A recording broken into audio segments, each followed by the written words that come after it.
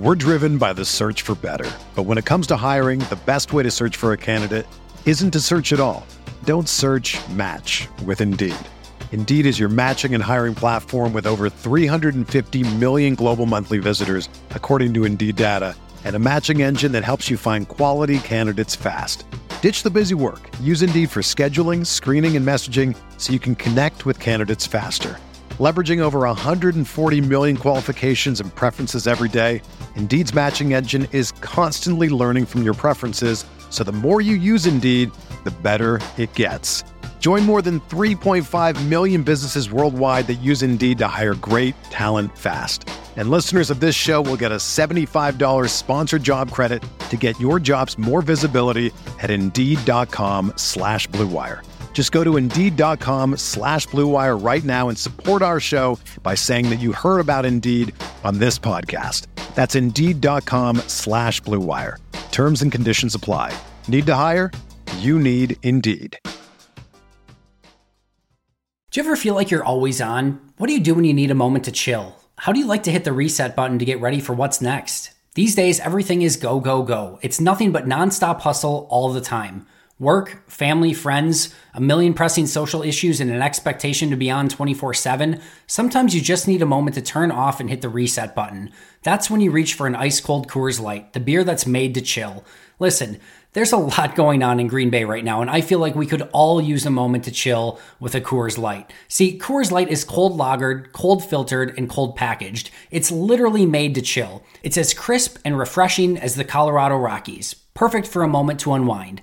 Coors Light is what I choose when I need to unwind. So when you want to hit reset, reach for the beer that's made to chill. Get Coors Light in their all-new look delivered straight to your door with Drizzly or Instacart. Coors Brewing Company, Golden, Colorado, and as always, celebrate.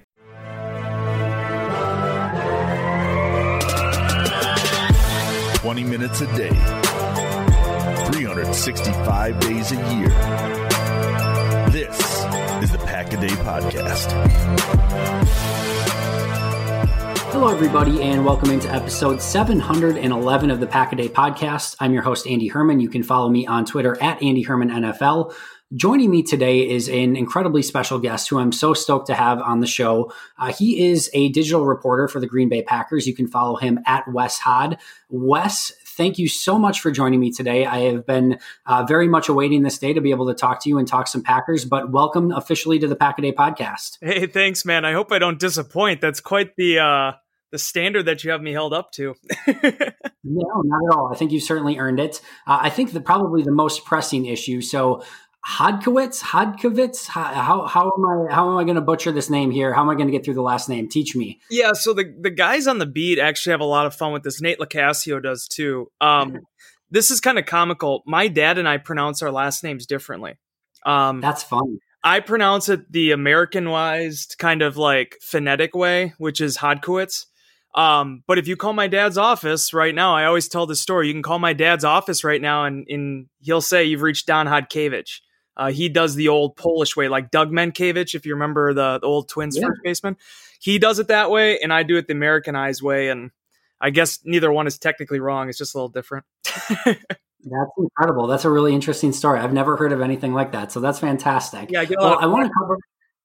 I bet. Well, I want to cover a variety of topics today because it's not every day you get Wes Hod on the podcast. So I know you've had a few different articles that came out recently. So I want to pick your brain on each of those. And I want to start off with your most recent one that kind of dealt with the wide receiver development. This has obviously been a oft talked about topic throughout this offseason. I think everyone was kind of expecting Green Bay to go wide receiver heavy in the draft. They, of course, did address it in some capacity when they signed Devin Funchess in the offseason, but I think everyone was kind of just expecting a little bit more. Your article kind of goes into the different wide receivers on the roster, that they still have some developmental guys that are worth developing, and that maybe there's not exactly as many wide receiver snaps as there once was. Can you just kind of walk through that article and your kind of main takeaways from it? Yeah, the main thing I've been trying to illustrate with this, I think, Aaron Nagler's done a good job with it, and some people that are a little bit more in tune with the team and the direction things are going with Matt LaFleur, they've been spot on about this. But from a national perspective, I think with the fantasy football element, everybody loves the old school, 3 and 4 wide receiver stuff that Mike McCarthy did, but that's just not what this offense looks like right now. That isn't if things are going well and they're not playing from behind, they're not going to be doing as much of that. So the only thing I tried to look at and dissect was one, last year was the fewest amount of receiver snaps the Packers have had since the NFL in their game books actually began tallying snaps. And, that's down from around 500-600 snaps for, in 2014 and in 2015-16. So, it's not that the Packers couldn't have drafted a receiver. That was on the table. And I think if you heard some of the, read the tea leaves and sort of read between the lines, there were a number of guys that I think Brian Gutekunst and his scouts were interested in, but they also had to make the best decision for them at number 30 and then ultimately number 26. So that wasn't the direction they went. So if you're going to have an offense where, right off the bat, if Davante Adams is playing, he's playing 1,000 snaps, and you have another 1,700, 1,800 snaps to go from there, how do you fill that? Well, Allen Lazard was a guy that I think stepped up last year. I think everything he did, there's no reason to believe that he can't do that again. I'm not guaranteeing he's going to be a 1,000-yard receiver, but he was effective in this offense. He caught passes in tight windows, and most importantly, he earned Aaron Rodgers' respect. Devin Funchess comes in. This is a guy that could play a multitude of positions. He might be looking even more like that Jimmy Graham replacement, not necessarily in the tight end sense, but, doing some of the concepts that Graham did when he would split outside. And then Marquez Valdes-Scantling and EQ St. Brown. The story I always tell with that is you go back to 2015 and 16, you remember the things that Davante Adams had to weather through early on. It's not just always a finished product with these young receivers. Even if the Packers would have drafted one, that guy wasn't going to be a finished product. You have to be patient with them. Those guys are going to take their licks. And I think the Packers are feeling confident that they could potentially be guys that fill out that room. So competition-wise, I think it is a step up from last year, despite the fact that maybe they didn't get that big, attractive free agent name. And obviously they didn't use one of their top 3 picks on the position. Yeah, I think there's a really, easy story to tell here too. And, yes, I think you can make an argument that maybe they lack that ideal number 2 receiver that could, kind of play beside Davante Adams and maybe be a little bit more of a playmaker. But, how are they kind of go about acquiring that player? So in free agency, they just didn't have, the huge chunks of free agent money that they had available previously. A lot of that is because they spent a ton of money in 2019, and they know they're going to have to spend a ton of money in 2021 with the free agents that are upcoming. So they go a little bit on the cheaper side. They get Devin Funchess. And then you look at the draft. So, as you've just, eloquently put, the issue is not depth at wide receiver. They have as much depth at wide receiver as anyone in the league would ever need. They can go, 6, even maybe 7 guys deep if Reggie Begelton can kind of turn into something potentially.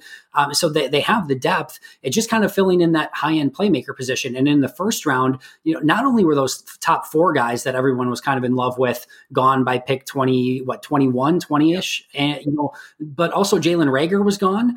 Brandon Ayuk was gone. There's 6 guys gone by 25, and maybe they could have moved back and got a Denzel Mims, a Michael Pittman, someone like that. But that's probably not the ideal, number 2 wide receiver that you were looking for in the first place. Exactly. I think they probably would have went after maybe that type of player in the second round if they were there. But all those guys, there was a little bit of a run right before their second round pick. So they go with AJ Dillon, and then after that, anyone that you pick at that point, whether it's in round 3 or 7 or anything in between, it's just going to be a guy that's competing and probably behind guys like EQ, MVS, Allen Lazard, from a talent standpoint, and certainly behind the 8 ball when it comes to actually already being within the system and learning the system and earning Aaron Rodgers' trust. So they didn't need the depth. They needed maybe that high-end guy, and I just don't know that there was ever that opportunity for them to get that type of player. Yeah. My favorite story after the draft, especially the first night when the Packers took Jordan Love, was everybody was like, why didn't they take Denzel Mims? Well, then Denzel Mims goes 2 spots ahead of them in the second round. Yeah. I mean, just because a guy's a receiver doesn't mean the value makes sense there at 30 or 26. Me personally, you can go back and look at it on our website. I mean, I had Brandon Ayuk. That was one of the guys I was really high on. I thought he potentially could be there for them.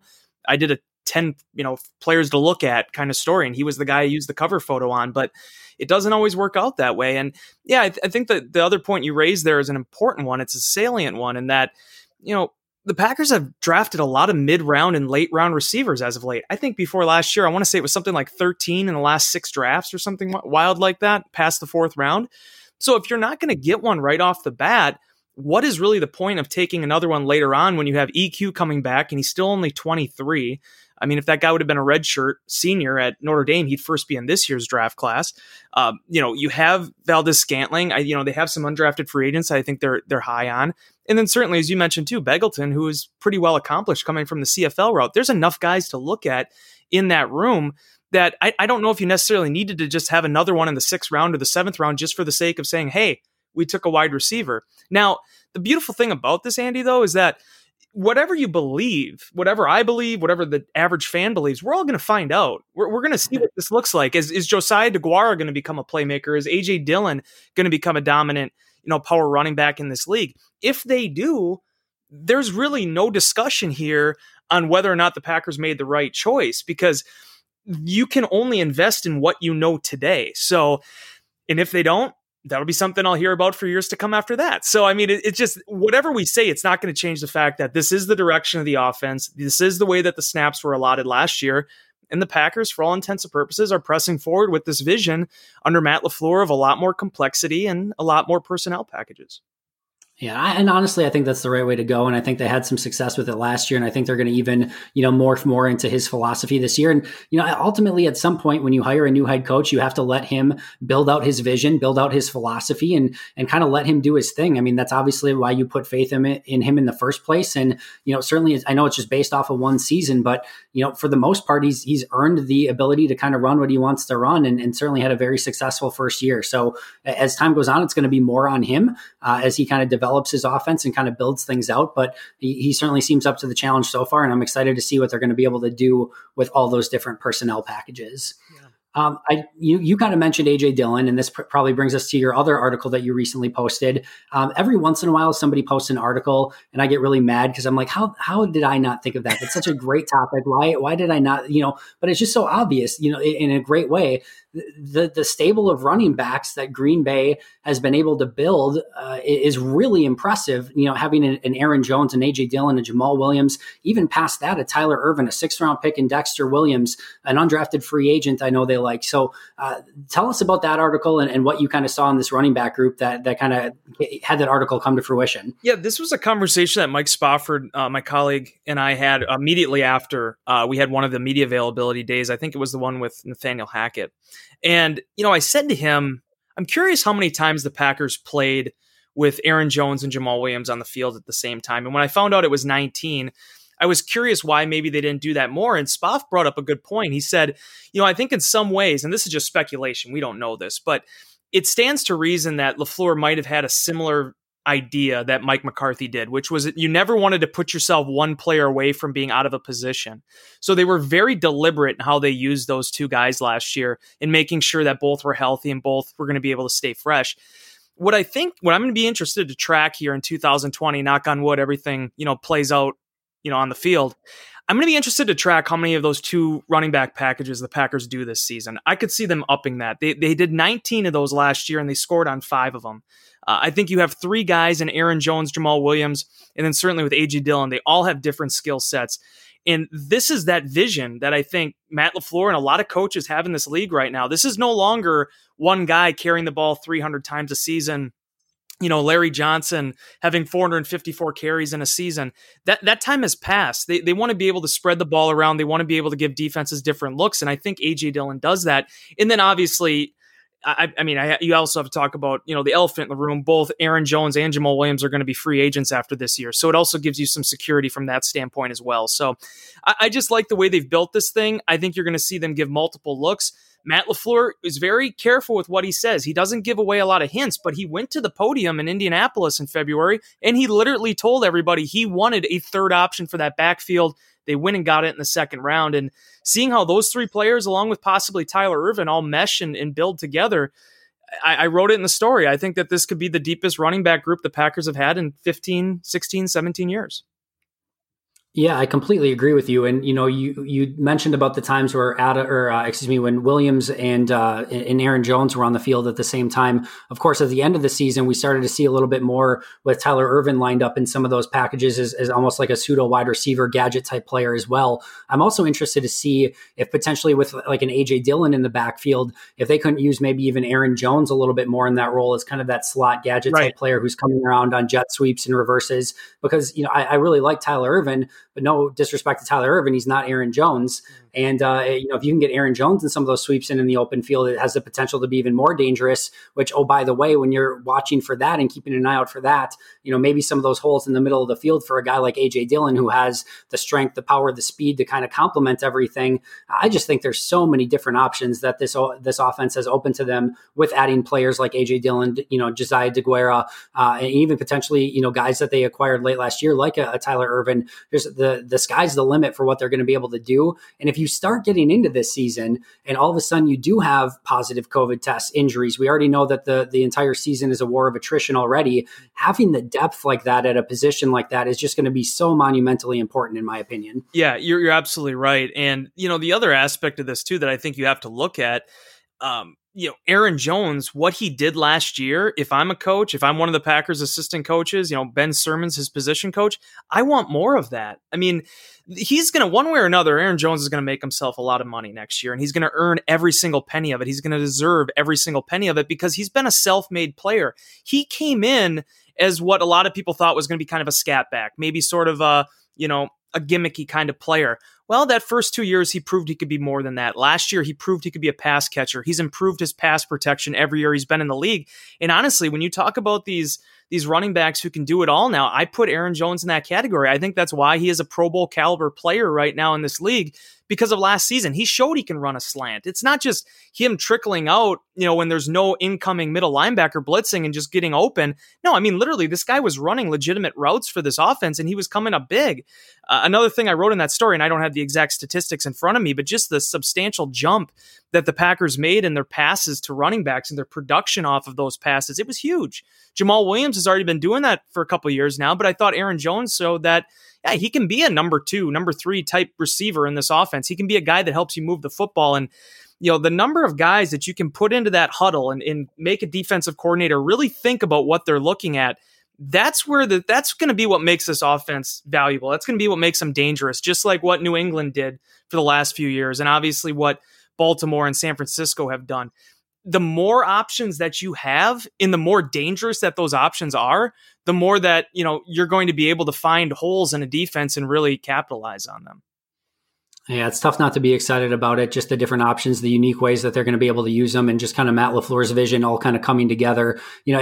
It took all of, I think, about 24 hours for a lot of people to kind of digest what the draft actually meant. I know a lot of people were expecting wide receiver. Certainly a lot of people weren't expecting a quarterback. But I think when you kind of put the entire vision together, it was a lot easier to digest, and it was a lot easier to understand exactly what they were trying to accomplish and really help, build out this offense, not only now, but for long term, and into what they wanted to look like in the Matt LaFleur system. So I love the marrying of concepts of getting the players that are going to fit within the system. And it certainly seems like they did a really great job of that this offseason. Yeah. And it's cool too, because the great thing about the draft, no matter what happens, I mean, I always joke around with this. My first year officially covering the draft, I've been covering the draft for the Press Gazette going back to 2010, but in 2013 was the first time I was actually, quote, on the beat. And I'm one of the guys that has to make a prediction. And I predicted they were going to draft Dayton Jones, right?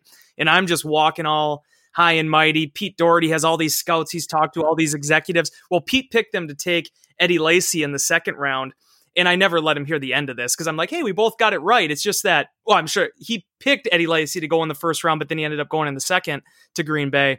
And I always joked with him. I'm like, well, we both got the pick right. Mine was just the right round. And Pete kind of like said, okay, yeah, you'll see soon enough. So then the next 6 years have played out after that, and I haven't even come close, I don't think, to any of these picks ever since then. I certainly wasn't anticipating Jordan Love, but that's what makes the draft so compelling. It's what makes the NFL so great, because no matter what the pundits say, no matter what you think as someone covering this team, and you're experiencing that now too, you really can't compare to what's happening in that front office, what's happening with that coaching staff, and the real direction that they're looking towards. And all we can do, the Packers had 9 draft picks. All we can do right now is just nod our head, say yes, and in 3 to 4 years, start to decide whether or not it was the right moves.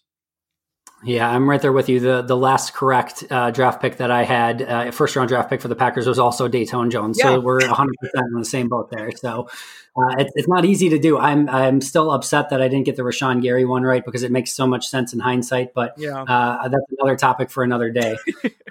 Another great article that you had recently was kind of about Jaire Alexander and kind of about the defensive coaching change with Jerry Gray. And just kind of potentially Jaire Alexander taking that next step. I think we've all seen the flashes and what Jaire is capable of, but some of that consistency, just isn't always there. You'll see him give up some completions that are somewhat surprising at times. And it's not that it's bad. He's a fantastic corner one way or the other, but he shows flashes of being a Pro Bowl, if not all pro level type cornerback. Do you think he can take the next step and kind of go over that article a little bit? Yeah, I really do, Andy. And the thing I love about Gray coming in now into Green Bay, and this is no disrespect to Joe Witt and obviously, Jason Simmons, who were with the organization for both of them like a decade each. I just really like a new, fresh set of eyes on the secondary, and Gray is one of the best. I mean, as I wrote in that story, and as you heard about on that conference call, I mean, this is a guy that's worked with north of a dozen Pro Bowlers, all pros at that position in cornerback and safety. And his credentials and the amount of pelts that he has on the wall, being able to mix that experience with a young guy like Alexander, who's still only 23, just turned 24 maybe. I mean, this is one of the real great prospects that I think the Packers have had, and obviously was the first pick that Brian Gutekunst made. As you said, it hasn't always been perfect, but at the same time, just how many guys have been thrown in there as a shutdown type cornerback, 21, 22 years old right off the bat, and asked to swim. I mean, there was no real secondary option. I mean, they fell into a couple positions the last couple of years where you had 35-year-old Tramon Williams playing perimeter cornerback, and that's almost unheard of in the league now. They needed Jaire Alexander to eat these snaps. They needed him to be able to play every single down, and he just has this tenacity and this motor and this kind of internal drive that I think is going to make him a really successful cornerback in this league. The two things that I think he probably needs to work on next year, as you said, were probably the consistency side of it, being able to every single down. That's kind of what Sam Shields was eventually able to master, right? Like just having that, okay, you got the skill, you got the speed, you got the talent. Can you do it down in and down out and be a cornerback, excuse me. And I think Jaire has that. The second thing is the interceptions. I mean, you saw some of those stats about the dropped interceptions. They're right there for him. And I think he could have very easily had a similar season to what, Kevin King did in the stat column if he was able to pull off a couple of those. Once he starts doing that, you're going to have to watch out for this guy because he's just such a tenacious competitor.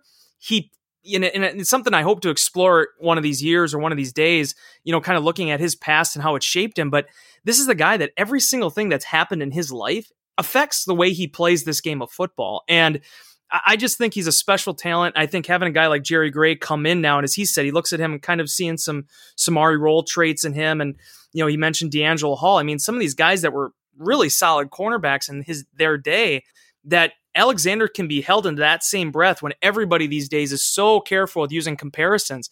I think that speaks to their confidence in him in Green Bay and also where they feel like he can take this thing once his talent really starts to meet the production. Yeah, I 100% agree. He's absolutely one of my favorite players to watch on tape. And it's kind of one of the reasons I really enjoy, getting to watch it and go in more detail is because, when you just watch the games so many times, especially at the cornerback position, you notice them when they get beat, right? But there's so many times where he is just having absolutely sticky coverage on the wide receiver. He's staying with them. His fluidity is amazing. He's just such a fun player to watch. And I agree. I think he's ready to take the next step. He has all the talent. I agree with you. It's just kind of consistency and finishing some of those plays and hopefully getting some more interceptions. But the playmaking's there. I think if Green Bay has the ability to kind of keep their opponents in more third and long situations and kind of stop the run on earlier downs, it's going to allow Za'Darius and Kenny and Preston and those guys to hunt even more. I think that's going to equate to more interceptions and turnovers on the back end as well. And I think a guy like Jaire Alexander could have a potentially huge season if that could come to fruition. So I think it's an exciting season for this defense as a whole, especially if they can be a little bit more stout against the run. Something that'll certainly be, we'll have to wait and see if they can actually do that. But I'm excited, and especially for Jaire's development. Yeah, the run is going to be the thing that I probably have the biggest question on, like a lot of people, just because of, there weren't a ton of transactions that they made there. There's something that they saw on film in, February and March that made them feel like they had the right personnel. They just need to match it to the way they're defending it. But to close on Alexander, the other thing I like too, and you might have noticed this as well, but the guy, especially if you listen to him in the locker room, he's not a guy that enjoys having 30 cameras around him. But if you really talk to him and you really get a feel for this guy, he has an unwavering, unshakable confidence about himself and about his game That's the X factor at that position, because what that holds up. If you get beat, if you give up a play, because you can come back the next play and you can defend just like it didn't happen. You hear that term kind of thrown around, and I've seen it in Green Bay myself, and it isn't really true until you see it tested on the field, that a cornerback can do that. And Alexander fits that mold. Tramon Williams fit that mold. And to see that in a guy at 21, 22 years old, I just think that a lot of things have to line up. Obviously, health is going to be a big one for him, making sure he can stay healthy into his 20s here. But, to be able to have that sort of swagger about himself, you just can't coach that. You can't teach it. And it's something that you just can't make yourself confident. You have to feel that confidence. And Alexander certainly does that.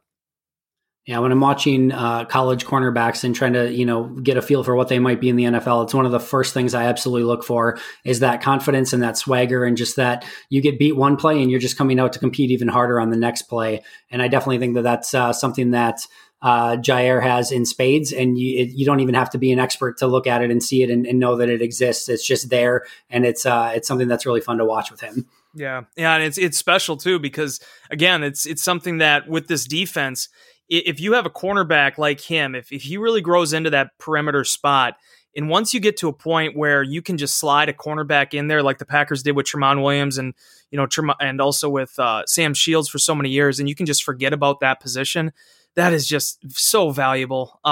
Because it takes away a side of the field, it takes away one of the offensive sort of strongholds. And if you go back, Andy, you look at the last 15 years when Charles Woodson was in his prime and Al Harris was in his prime. And, when the Packers defense has been at its best, they've had those cornerbacks that are just, okay, that's the guy, it's the guy, and he's going to do his job for 60 minutes. Yeah, I'm right there with you. And again, I'm really excited to see what he's going to be able to do this upcoming season. So it's something to definitely keep an eye on. Let's kind of jump over. We'll do these maybe a little bit more lightning round, but I want to pick your brain on a couple of these topics. So first of all, your biggest surprise of the offseason. I guess my biggest surprise, it wouldn't be free agency. I know a lot of people were surprised about free agency, but as you alluded to earlier, the Packers, there's a tidal wave coming next spring. They have so many of their core guys are going to be coming up for contracts. This wasn't going to be the year to go out to the grocery store and start spending all your money. You got to save it, what you have of it, and you got to be prepared for what's coming down the pipeline. That being said, my biggest surprise would be the quarterback deal. It was funny. Like I told you, I wrote that 10 prospects to keep an eye on story. I was so much in the camp that the Packers weren't going to take a quarterback. I didn't even bother writing about a quarterback for the first round pick. I ended up just looking at James Morgan and some of the middle round guys that could potentially be a draft choice. So to go that direction, it did, kind of make me surprised. But again, I just don't know if, I think it's going to take a number of years to really understand everything that went into that. You go back to 2005 and you hear those stories about, Aaron Rodgers was the last guy with a first round grade when Ted Thompson drafted him. You just never know. You never know everything that went into it. So to go that direction was probably my biggest surprise, just based upon, I've never seen it, Andy. In all my years that I covered the team, and even when I was at the Press Gazette before that, once Aaron Rodgers in 2008 proved himself as a starting quarterback, it never was something that even crossed your mind for them to look at one early on. So to finally press that button, that was something that I didn't anticipate, but it's the direction they went. And certainly you look at the way that this thing is going to go and how uncertain this offseason was, to have a third quarterback in there now with Tim Boyle and Rodgers, it maybe isn't the worst thing in the world with, everything that's hovering over our heads right now. No, it certainly could, is not, and it certainly could be something that is beneficial to the team going forward. For me, I'm going to go back to something that you mentioned a little bit earlier, and certainly people who have listened to me on this podcast are going to probably know what I've said already. But going into the offseason, I said 1A was trying to fix the run defense and add, potentially players up front on that defensive line. I still shudder to this day to think what could potentially happen if Kenny Clark is out for any, significant period of time. So the fact that they went and really avoided defensive line outside of a minimum free agent signing in Trayvon Hester, and then at inside linebacker, basically just swapped out Blake Martinez for Christian Kirksey, and then, get a linebacker in the 5th round. Yeah. Outside of that, they basically stayed, pretty status quo. And that for me is definitely still the most surprising part of this offseason, just because I went back, and again, people have heard me talk about this quite a bit, but in the 4 games they lost, the 2 against San Francisco, the Chargers game, and then the Eagles game, they could not stop the run in any 4 of those games. And they lost 4 games in large part because they couldn't stop the run. And it just seemed to me that was a pressing need, especially again, if something were to happen to Kenny, and they didn't do much about it. So that was by far my most surprising part of the offseason. Yeah, it's a fair point. And I think, it's funny too, when you go back and look at it, because, it went 24 years, I think it was, that the Packers took at least one defensive lineman. I think it was like maybe 95 or 96, the last time they didn't actually draft one. And then out of all the years that everyone's just kind of pointing towards the run defense, this is the year they don't do it. But here's the thing. This is where it also bleeds into probably my biggest question of what they're going to do this offseason. Where is Kenny Clark playing? What downs is he playing on? And what is your percentage that you're looking to have him on the field? They've had him on the field north of 80% the last few seasons. And while that is an incredible tribute and credit to Kenny to be able to handle that workload and still be as productive as he's been, especially in third downs, you need somebody to be able to help pick up that load. Kingsley Keke, this is going to be a huge year for him. They're going to need him to jump up and make a step. I thought you saw a glimpse of it late last year, but can he do that more consistently? And obviously Dean Lowry got the extension last year. Dean has been a tried and true blue collar guy, very important, very durable, but can you get back to where he was kind of trending towards at the end of the 18 season? That's kind of what I'm looking for, because in addition to everything he does in terms of the consistency side of things, Dean was starting to make some plays during that run as well. Can you find ways wherever that is lining him up to be able to maybe get a little bit more out of him in that way? Yeah, I'm right there with you. And I do think, not only Kenny Clark, but I think Za'Darius and Preston, I got to think that they're going to try to limit their snaps a little bit more, especially after those 3 played so many snaps a season ago. I think you'll see more Rashawn Gary, more Kingsley Keke. Some of those younger guys have to step up so that if you do make a playoff run, hopefully those guys are a little bit more fresh towards the end of the year. We talked about a few positions so far, but is there a position battle specifically that you're most looking forward to as training camp and the season kicks off? Well, there's 2 of them. The first one is nickel cornerback. Can Chandon Sullivan be that guy? If you go back, you can ask Spofford. I'm not trying to toot my own horn because it's going to sound like I am, but I just want to talk about the guy's potential and his ability.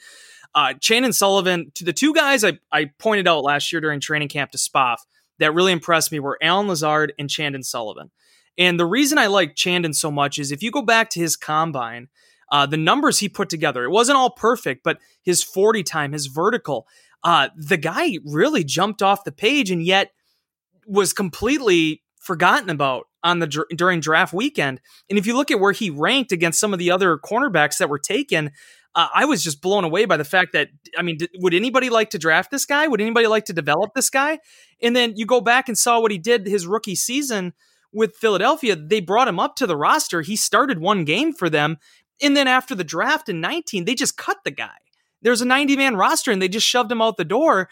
And he comes to Green Bay. And every single week, whether it was in practice or whether it was in, the preseason games, he earned his spot. And by all accounts right now, unless something's going to change with Tramon Williams here in the next couple of weeks, it looks like Chandon Sullivan's going into the summer as the presumptive nickel cornerback. Can he hold on to that job? At least that's the way it looks on paper. So that's the first thing in terms of, who competes for those roles. What is that looking like? Can Josh Jackson make another run after I still feel like he has a lot of potential out there? But let's be real. When we talk about, position groups and competition, that inside linebacker spot, not only who is the guy that's lining up next to Christian Kirksey, but can that guy stay on the field? Can that guy be a guy that plays nickel passing downs? They've gone to this hybrid safety thing, and it has worked at times. Certainly the heyday of that was with Dom Capers and Morgan Burnett. But can it be Oren Burks? Can it be Ty Summers? Can they get a guy that they don't always necessarily need to go down to the 210-pound safety? A guy that can, play a little bit more than just on the run, downs. And, it looks like the last 2 years, Oren Burks has been that guy, and then he's had an injury that's popped up. I'm really interested to see if this could be the year where Oren really grabs that job and holds on to it. Because from a mental aptitude, wise, he checks all the boxes. From an athleticism aspect, he checks all the boxes. It's just coming down to the durability spot at the position and showing that he can stay on the field and play fast enough. That's going to be the biggest key for Oren, because he was drafted in the 3rd round for a reason, and he fit so many different needs for the Packers at the time. Seeing if he can finally grab onto that number 2 job and really hold on to it is going to be the biggest thing I'm looking forward to whenever this team gets back together. Yeah, I think that inside linebacker spot is definitely the conversation, just who plays next to Kirksey. And again, Kirksey hasn't exactly made it through a season recently. So if he has to go out, how do those guys step up? How is, potentially a guy like Raven Green back involved in some of those nickel and dime situations? So I'm right there with you. And then kind of going back to what you were saying, I will be the first to admit I biffed it a little bit on Allen Lazard. I think I was on a show with Aaron Nagler, and this was before, I think, the second and third preseason games where he started to kind of show up a little bit more. But I said I think he was like number 10 or 11 on my wide receiver list at that point. So I definitely biffed that one. But Chandon Sullivan, I was right there with you. I just tweeted out actually yesterday a bunch of different tweets that I had throughout camp and things like that of different plays that Sullivan made and how impressed I was by his training camp. And he was definitely a standout for me. And I just, kind of stated, he made plays almost every day in camp just to get himself in the conversation to make the team. He makes the team, he gets on the field, and what does he do? He starts making plays right away when he gets on the field. The big interception in Dallas. I'm so excited about him. I think you always have to kind of try to curb those expectations a little bit, because it was just, 300-400, maybe it was a little bit more than that, but 300-400 snaps. And we'll see if he can kind of do it on a little bit higher level. But he has given me no indication at this point that he would not be up to task for that. Yeah. And the thing that impressed me about both of those guys, but to speak more directly on Lazard, was, in training camp, you get a chance to really get in that green mile, whatever you want to call it now, the auxiliary locker room, and you get a chance to talk to these guys. And Allen Lazard, and you definitely got a sense for this once he was established, but he's just the guy that's incredibly comfortable in his own skin. And that is such a rare attribute for undrafted players and guys that are kind of trying to make the team. Guys will act confident, they'll say the right things, but you can hear it in their voice. You can tell it when they're on the practice field. Lazard is just a guy that will sit down, he will talk with you, and he just has such a deep perspective of the game. And he's been overlooked by everybody. He goes to Iowa State. His dad played there. He has rich bloodlines. He produced every single year he was there. And then he gets done, and everybody just thinks he's this hybrid, not quite a receiver, not quite a tight end. Where does he fit? Well, he changes his diet up. He gets his weight down, and he just does every single thing that was asked of him to make the team. And then he doesn't make the team. I mean, there's so many different things that worked against him, and yet he found a way. And when you look at undrafted success stories, you can look at all of them, not just in Green Bay. Look at them throughout the league. It's those guys that have those intangibles that they know who they are, they know who they're supposed to be, and they stick to that. Those are the types of qualities that you look for in those late round guys and those flyers. And Lazard has all of it, because the thing is things are going to go bad at some point. He's going to have a drop. That he's not going to have a good game. Can you bounce back from that once the Cinderella story is over? And I think he really showed that last year, and I think he's going to be able to show that moving forward. And that, when you talk to these guys a little bit, you get to know their personalities, you start to appreciate why they are where they are and why they potentially have a chance to not only make this team, but make an impact. Yeah, I couldn't agree more. He was actually on our podcast recently and was fantastic. And you could just tell all those intangibles that he had and just kind of the impact that he's ready to make. And, I think he's going to be around for good. I wrote an article recently about how I don't think he's going to follow in the, Geronimo Allison and undrafted free agent footsteps of others. I think he's made a name for himself, and I think he's going to stick for the foreseeable future. So hopefully I get him right after maybe not being so right on him in training camp last season. All right, a couple quick ones. Tim Boyle on the 53 this year? Yeah, absolutely. I've been really very bullish about this. Listen, man, look at what is happening in our world right now. Certainly, I don't want to put the cart before the horse, but to be honest with you, man, if I'm any NFL team, I think I have 3 quarterbacks on my active roster. We don't know what's going to happen. We don't know how this season's going to unfold and what you're going to need. So I just think with having Jordan Love, it's important to develop him. It's important once he gets to Green Bay, giving him some snaps and getting this guy a chance to start to begin his maturation process. But you also want a guy that's been in the trenches with Rodgers, and Tim Boyle is that. And listen, I mean, the fact of the matter is, when you're looking at how this new CBA is lined up, you're going to have this flexibility now with this 54th and 55th roster spot to bring up guys from the practice squad week to week basis, guys that can fill out the special teams depth chart. So I think there's going to be a little bit more fluidity with how teams use that number 3 quarterback spot, where they don't necessarily need to keep that guy on the practice squad if per se he's not, a guy that you're worried about having on the roster. So if based on everything we've seen and dealing with the shortened offseason, I'm still I would be stunned, barring just a complete meltdown during the preseason or training camp. I'd be stunned if Tim Boyle's not on this 53. Yeah, 100% agree. I think it would be more of an interesting conversation if the current state of affairs were not the way that they were. But if they, with it being the way that it is, to me, there's zero question. I don't even know, especially if there's no preseason, and limited, we already know no rookie camp, no OTAs. I don't even know how ready Jordan Love can be, week 1, week 2, early in the season to be ready to come in and be a backup quarterback. I mean, I know he's super talented, and I know that he's had the ability to put in maybe some more mental reps this offseason and learn the offense a little bit more. But man, it's so important to be in the huddle with those guys and throw them routes. And it's just going to be really interesting to see if he's even, ready to play and lead an NFL offense that early in the season, even with, how much talent he has. So 100% agree. I definitely think Boyle is going to be on the roster. Yeah, if it's me, I just don't want to mess, and that goes for Green Bay. It goes for all 31 other teams. I think it was Bruce Arians, right, that had that statement about, maybe they're going to quarantine off their third string quarterback, just depending on what happens this year. You got to be ready for those scenarios. And, Jordan Love's on this roster. Aaron Rodgers is on this roster. If adversity strikes, or do you want to suddenly throw Jordan Love into those situations? I don't think you necessarily do. No, I agree with you. All right. Last one on this one for the kind of the lightning round here. Any 2020 breakout candidates that you have, or, 1 or 2, however you want to go about it? Josh Jackson. I'm going to keep saying it. I'm going to keep saying it until he's not on this roster and I'm proven wrong.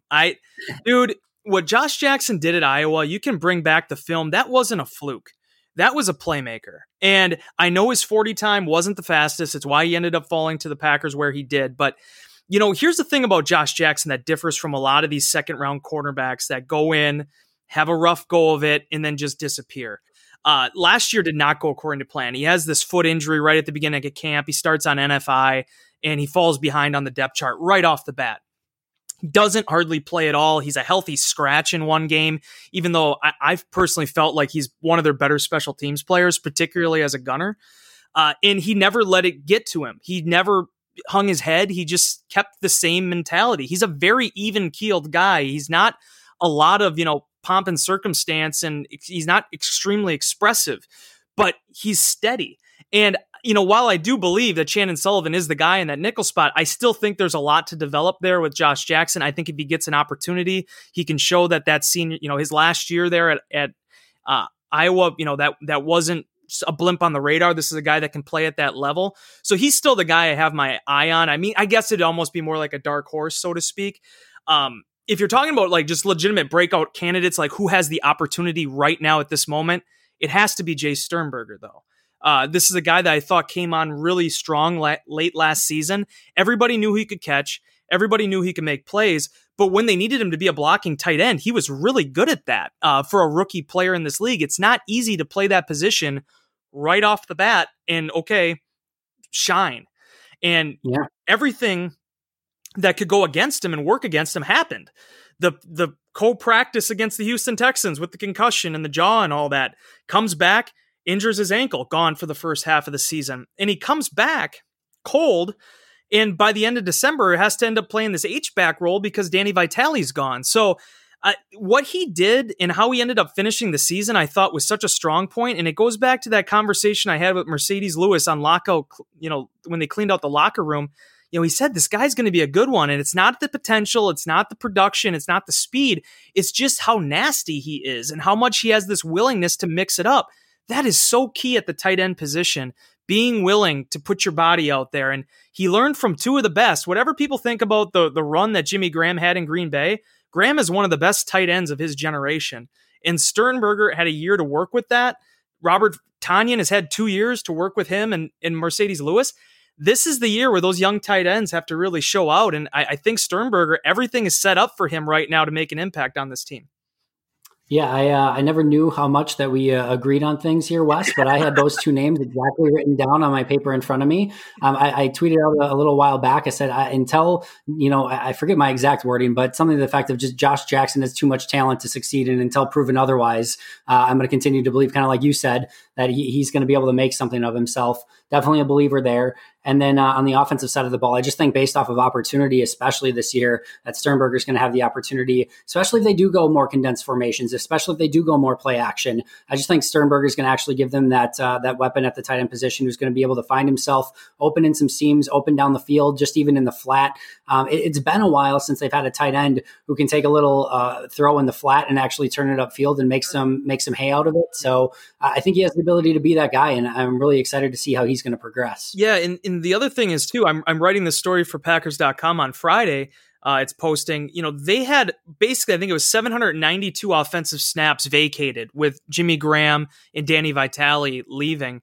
Somebody has to fill that. I mean, Mercedes Lewis could conceivably get more snaps than the 479 he got last year, but it's going to be on Sternberger or Tanyan or DeGuara or any of these guys. I mean, you still have Evan Bayless in there too.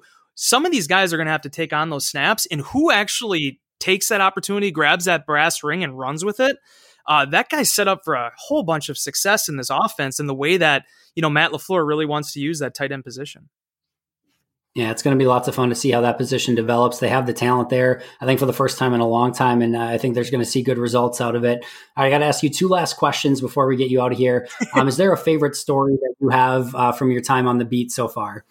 In terms of what I've written, or just like Rob Demovsky picking fights with other beat writers?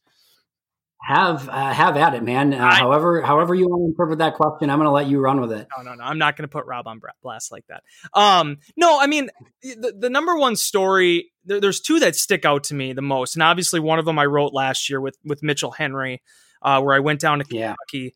The thing that, and you're getting a sense of this too now that you're in the locker room with us. I mean, everybody's different and we all have a job to do, but sometimes you end up connecting with these because we're all human, right? And especially now that I'm on this side of the wall, I'm not at the newspaper anymore.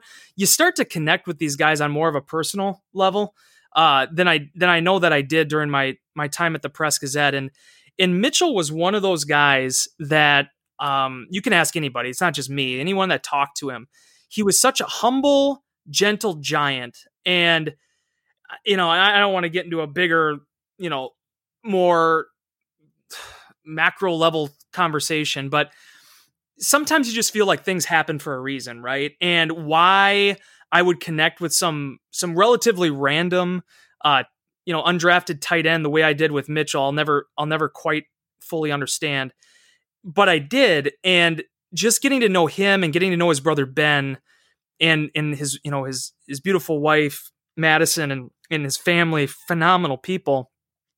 You never really appreciate that in the moment, right? And I joked with Mitchell a couple times about going and catfishing with him in Kentucky and where he's from.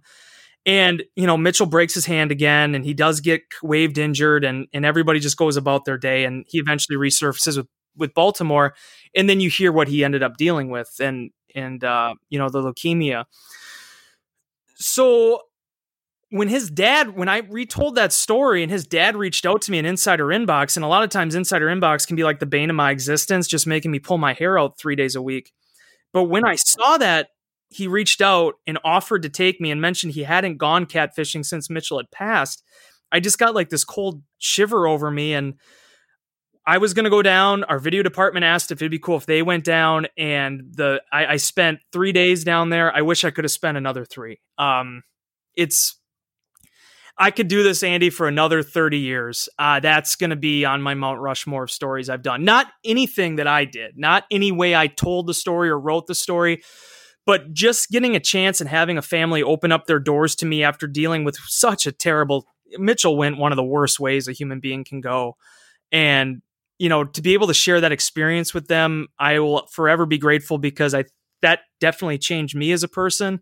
And, the way I look at professional sports and in our role as kind of conduits to the public in that. So it's incredibly serious and probably somewhat deflating memory, but being able to tell that story when it's not an Aaron Rodgers, it's not a Devontae Adams or a Jordy Nelson, it's just a human being that was trying to make his way in the world and trying to make a professional career for himself, and to have to suffer something like that and how that family worked through it's something that's going to stay with me for a really long time. Yeah, it was a powerful article, and I appreciate you bringing that up. It was not necessarily the direction I was expecting you to go in, but I'm glad you did, because it was just a powerful moment and like I said, a powerful article that you wrote. If anyone hasn't had a chance to read it, I'm assuming it's still up at Packers.com where it's accessible. Yeah, it's still up there. That, and then also the video package that Adam Hobel-Heinrich, our wonderful senior editor in our video department, put together. Yeah. I can also tell a funny Domofsky story if you want me to change it, make a little bit of a lighter tone too. I think I would love a great Domofsky story. I think we were also going to talk some AEW, but I think, after that story, I think that's probably a good place to, kind of end it on. I mean, I'm happy to go in any direction, but no, I think that's what makes you, the person and the reporter that you are. And, anyone that knows me, I like to kind of get some of those obscure players. Like, one of my favorite things is going out and watching the undrafted free agents while everyone else is breaking down, Jordan Love and Josiah DeGuara and AJ Dillon. I love doing that stuff too. And in fact, that's why I just recently went and watched all the snaps of Love, is because when the draft's over, I kind of like going and researching some of those more unknown guys, because just some of the stories there are incredible. Some of the people are great. Tim Boyle is just such a phenomenal example of this. The guy was a top recruit out of high school. He goes to UConn? Now I'm trying to blank. I think UConn. Just struggles. Yeah, struggles mightily. His touchdown interception was a nightmare. You look at his stats. The guy has zero right of even getting signed to a rookie minicamp tryout. And somehow some scout still sees him, still sees the potential. He goes to a lower level school. He has some level of success, still struggles with the turnovers. And then I go the very first day that I was able to go. It wasn't rookie mini camp. It was the first day of OTAs where he's there with Rodgers. And I've said this story multiple times. He's there with Rodgers. He's there with Hundley, who had played almost the entire previous season for the Packers and started. He's there with Deshaun Kaiser, second round pick out in Notre Dame, who had played the entire previous season for the Browns. And then there's Tim frickin' Boyle. And he has no right to have any confidence. He should be in total shock and awe that he's out there with Aaron Rodgers. And if I just was looking out there and watching this player, I didn't know anything about football, and I said, which one's the starting quarterback? Not based off of talent, just how they're interacting with others and confidence and things like that. I would have said Tim Boyle is the starting quarterback. He just walked with that swagger. He just had that sort of thing. And it stood with me. And I love those stories. I love those type of players. And Mitchell Henry's such an amazing example of that. Even before all the unfortunate stuff did. So I really appreciate you for doing that, writing that article. And if anyone hasn't had a chance to read it, I can't recommend it enough. Yeah. And the other thing too, just to close on with Tim, I had a chance. I wanted to actually, I went to Tim in August and I asked him if I could write this story, because one thing that nobody really had covered was, okay, he was really bad in college. Everybody knows that. But, his parents went to every freaking game. Like, what that was like to see their son, a kid that when he was in high school, they won state championships. All he knew was really winning. Well, he goes to UConn and he faces the worst adversity a Division I athlete could really ever face. And I think to this day, and I hope Tim isn't listening to this, I think Tim still does have the one of the worst, if not the worst, passer rating in like FBS history. And I remember asking him about that and asking his dad, Kevin, about that, and just how do you lift this kid up and make him just not give up on football altogether? And that's what makes undrafted stories, not just not having success, but it's what makes those stories so interesting to me. I know some people in the past have kind of ripped on me about, my infatuation with those, but those are the real stories. You get some of these guys, these first round picks, these second round picks, well, they've just always been the best since they've been a kid, and they've played on the best teams and they went to the best college and they had, all these opportunities. Well, it's these Tim Boyles, it's these Mitchell Henrys, it's these Andy Malumbas, it's these Jaron Elliott's, these guys that just come out of relative obscurity to live the dream, even if it is only for a few years. That's what makes the NFL great, because that's where every once in a while, one of those guys turns into Tramon Williams, and it turns into guys that transcend, their time and become something bigger. And that, for the National Football League, 53-man rosters, 90-man offseason, rosters. That's what makes this league so compelling, because there's always that chance that one of those diamonds in the rough ends up captivating the imagination and becomes something, that I think few people thought they could become. And you look at the last time the Packers won a Super Bowl: Sam Shields, Tramon Williams, Cullen Jenkins, I believe Frank Zombo. I'm going to assume Charlie Pepper wasn't drafted. I don't know if that's a fact or not, but they had a lot of undrafted guys that were on that team that contributed. And it's those guys that can kind of, really make or break a season dependent upon how they can step up and make an impact. Yeah, because it's 16 games and soon to be 17. It's just the way it goes. I mean, you just can't expect, unless we start getting into this thing where we start giving bye weeks every 4 weeks. It's just, you can't expect to be able to go through an entire season. Packers came close last year, but it's so tough to have your 22 preferred starters, and that's just the way your season goes, and that's who you play with. You have to have young guys step up. You have to have, certain guys come in and win a game for you in a clutch moment. And, the Packers have been fortunate to have some of those guys over the years. Yeah, they certainly have. Wes, this was amazing. I know we were going to talk some AEW because we're both big wrestling nerds, but I don't want to take too much of your time here. So we'll get you out of here. Next time we'll definitely talk some AEW, and we'll maybe pick your brain on Demovsky next time as well. Anything that you want to plug on your way out? Hey, I'm gonna plug that. Hopefully, I'm gonna be on vacation here soon enough. I got one more story coming out about the Packers tight ends, as I mentioned. That's going to go on Friday. Then Mike Spofford is actually going to grab the baton from me. He's going to do a historical series for about 2 weeks, looking at some statistics and kind of comparing some different eras of Packers football here since the turn of the century. So that's going to be something to keep an eye open for. But otherwise, got a couple insider inboxes I have to bang out. I'm going to finish up our game program prep for the 2020 season, knock on wood, and then going to try to get out of here a little bit and come back for what I'm anticipating will be the start of training camp. I guess we'll all be kind of holding on to our coattails with that a little bit. Yeah, well, enjoy your time off. You certainly deserved it. I spoke incorrectly. Charlie Pepper was a 5th-round pick, so Atlanta, he was right? not an undrafted agent. Yeah, who knew? But I appreciate all your time today, Wes. I can't thank you enough for doing it. We'll definitely talk again soon. And if anyone wants to follow Wes, make sure to do so on Twitter at Wes Hod. You can always follow me on Twitter at Andy Herman NFL. You can follow the podcast at Pack-A-Day Podcast. Thanks so much for joining us. Make sure to check out a brand new episode tomorrow. But until next time, and as always, go Pack Go.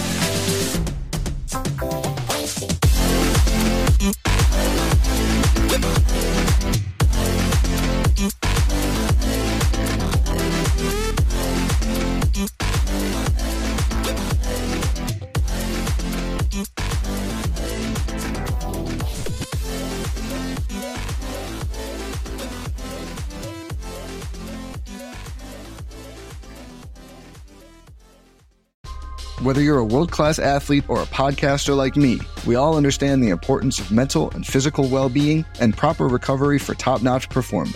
That's why I'm excited that Unified Healing is sponsoring this podcast. Unified Healing is a new and super innovative global network of wellness centers powered by Energy Enhancement System, or EE System. If you haven't heard of the EE System, you'll want to listen up. This technology promotes wellness, deep relaxation, purification, and rejuvenation.